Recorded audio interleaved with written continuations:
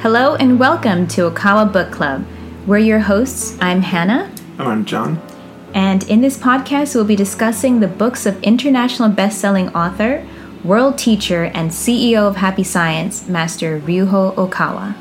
As of June 1st, 2022, Master Ryuho Okawa has published over 3,000 titles on such topics as self-help, religion, spirituality, politics, and economic prosperity. Yes, and today's book we'll be discussing the Rebirth of Buddha. The subtitle is My Eternal Disciples, Hear My Words.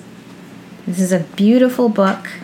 I reread it again after a little while, and this is one of the very first original publishings of Happy Science, and it's been republished recently. But it's one of my favorites because I don't like to say it's easy to read, but you just walk right into it, and it feels as if he's talking to you. There's a message for you, which is, I believe, the whole point of the book. I agree. It does feel very like it's speaking to your soul. Yes, definitely. Well, let's begin with reading the preface. Would you like to? Sure. Preface to the new edition. About 2,500 years ago, on Vulture Peak in India, overlooking Rajagriha, the capital of the Magadha kingdom, I would give sermons to my disciples. That deep emotion comes back to my heart. At that time, with shaved heads and in saffron robes, you were weeping for joy at my sermons. Now, you are born into a different age, in a different country, wearing different clothes. However, your heart that feels Buddhist truth must be the same. Master and disciples are eternally tied by the laws. The Buddha, Dharma, and Sangha are one. This eternal book is my gift for you again. By Ryuho Okawa. Yes, and as you said, it really does feel like he's speaking to our souls. And if you don't believe in reincarnation, I think you will after this book, because you feel like the rumbling voice just rumbling in your soul. I think that's exactly what it feels like. It's a very just powerful voice that's speaking through these pages. Yeah. And I remember my mother actually telling me that this was the book that convinced her of faith in Happy Science and the conviction of Master Okawa being the Buddha, because she's a very intuitional person, just feels things to be right or wrong. But she said the opening line where it says, let me just read that part.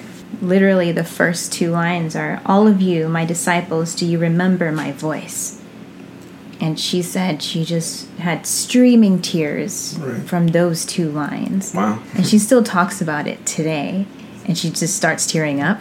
But yeah, I can feel that, and I agree that it's a very touching and awakening kind of energy that happens when you read this book.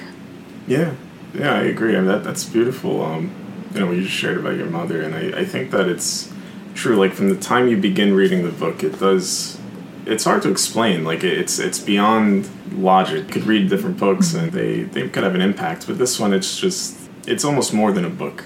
Yeah, it's kind of like reading a prayer for your soul. Yeah. Like an internal voice that you hear. And as you said, it's like not logic, but Buddhism is so logical. Right. But at the same time, this book is that really beautiful sweet spot between undeniable wisdom, logic, as well as that deep emotional faith feeling. Right. And I think it comes together beautifully in this book.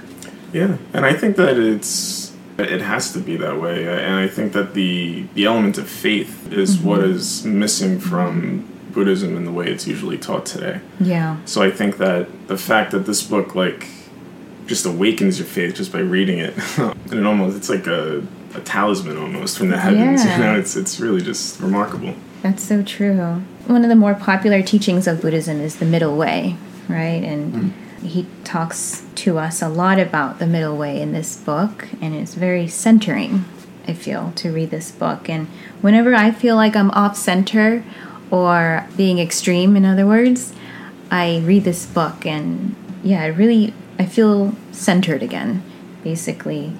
Yeah, I wanted to read the middle way on page 49, just a little bit. He says, "I tell you again and again, in times of success, people climb up the ladders of success. But at that time, they are also climbing down to failure. Do not forget this. The road to success and the road to failure are two sides of the same coin. This becomes clearer and the more evident as their slope becomes steeper. People who never succeed seldom experience failure, but those who have many successes will also experience many failures. Life is like a twisted strand of rope, constantly showing the right or left strand, or the upper or lower strand. Likewise, happiness and unhappiness are the upper and lower strands of the same rope. Do not forget this.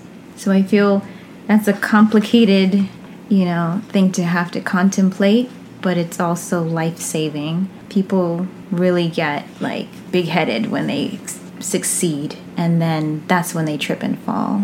Right. So, even on a more very basic example of my own personal life recently, I got my driver's license, right? And I took many lessons, and when the instructor said, "Wow, you did a great job at parking. I didn't even have to instruct you." I was like, "Yay!" And I'll pull out and almost hit traffic. So after a successful lead it was immediate, and I felt like, wow, that was like a real life happening. You just have to keep it cool. Yeah. And keep going. Yeah, I think there's always an implication of moderation with the middle way. I know for myself, it's kind of at the core of my moral compass, and it's something I always turn to. So you can always feel whenever there's a victory in life and a success in life, there's a part of you that wants to jump forward and with this newfound confidence, and we should feel confident.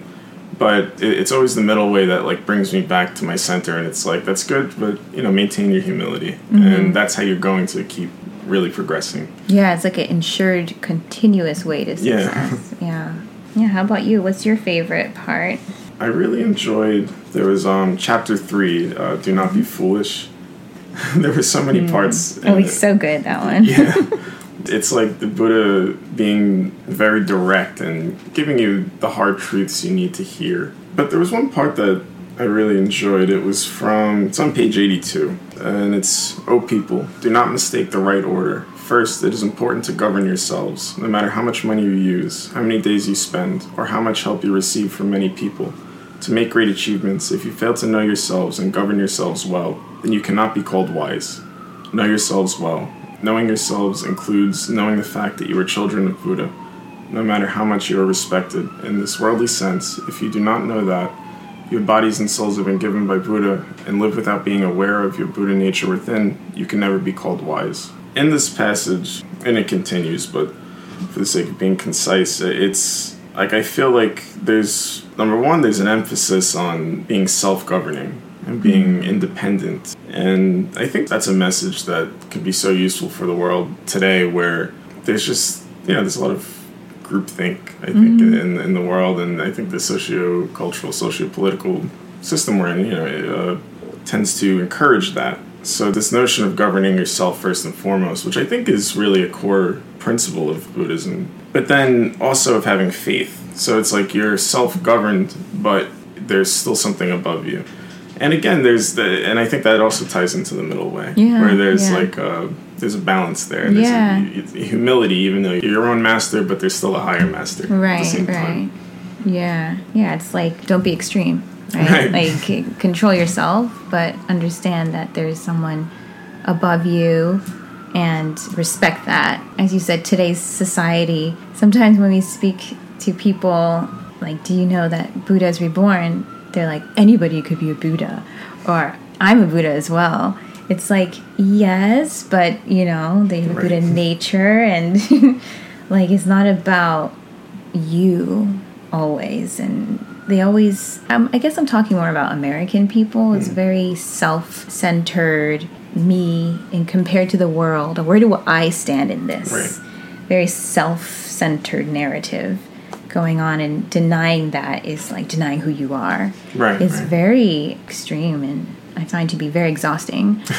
And it makes me think, where did that come from? And it also makes me think how useful this book and the Buddhist teachings can be for Americans, for a new kind of prosperity, a more balanced prosperity.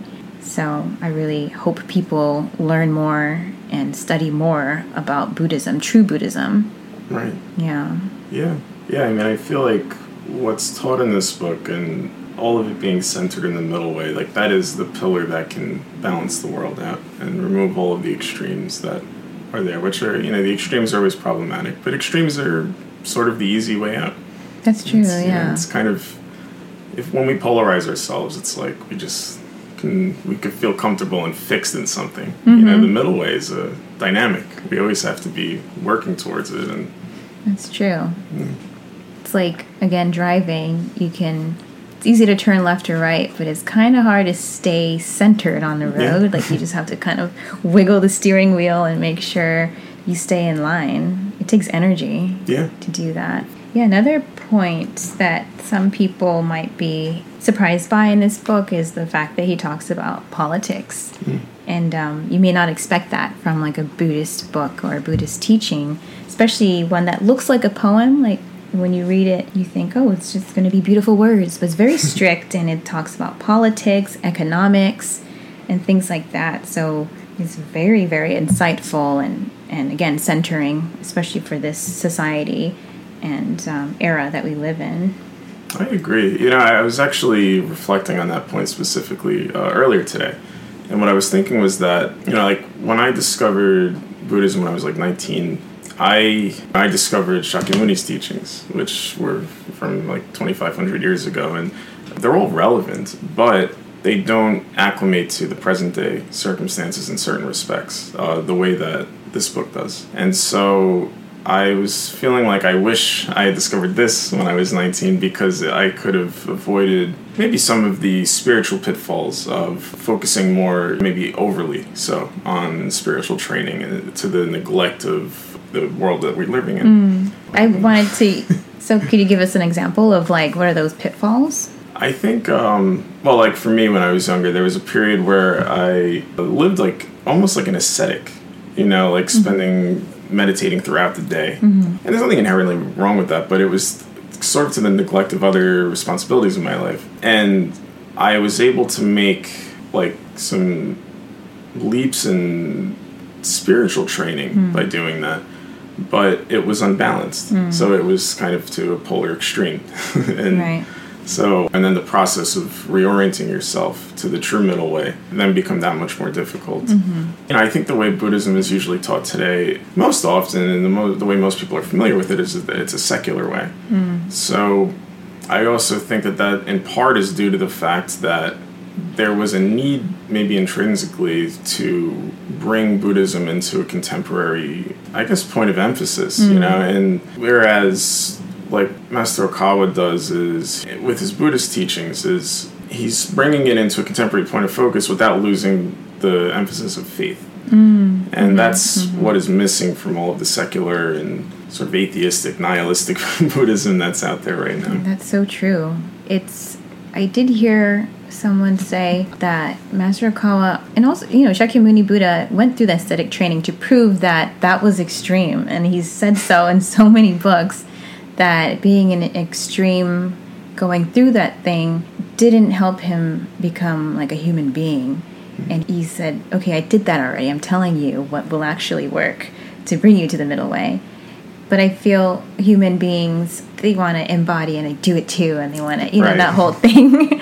And, hey, I did it too. So I'm pretty sure most people who are curious and interested in Buddhism want to do that and go through it. And I think it's in some ways very important. But he starts off where Buddhism left off. Right. You don't have to go back 2,600 years ago. You can start today. All the wisdom is here for you. Start from now on. And I feel that there's like a new enlightenment, not just to renounce the world, and it's like a new form of renouncing the world. What kind of world are you deciding to renounce? Right. Yeah. So it's a very, as you said, contemporary, modern way of a Buddhist lifestyle or mindset that will ironically help you be more successful in every aspect of your life today, including politically and economically. Oh, absolutely. Yeah. So the table of contents is Chapter 1. Now, here, I have returned. Chapter 2, Words of Wisdom.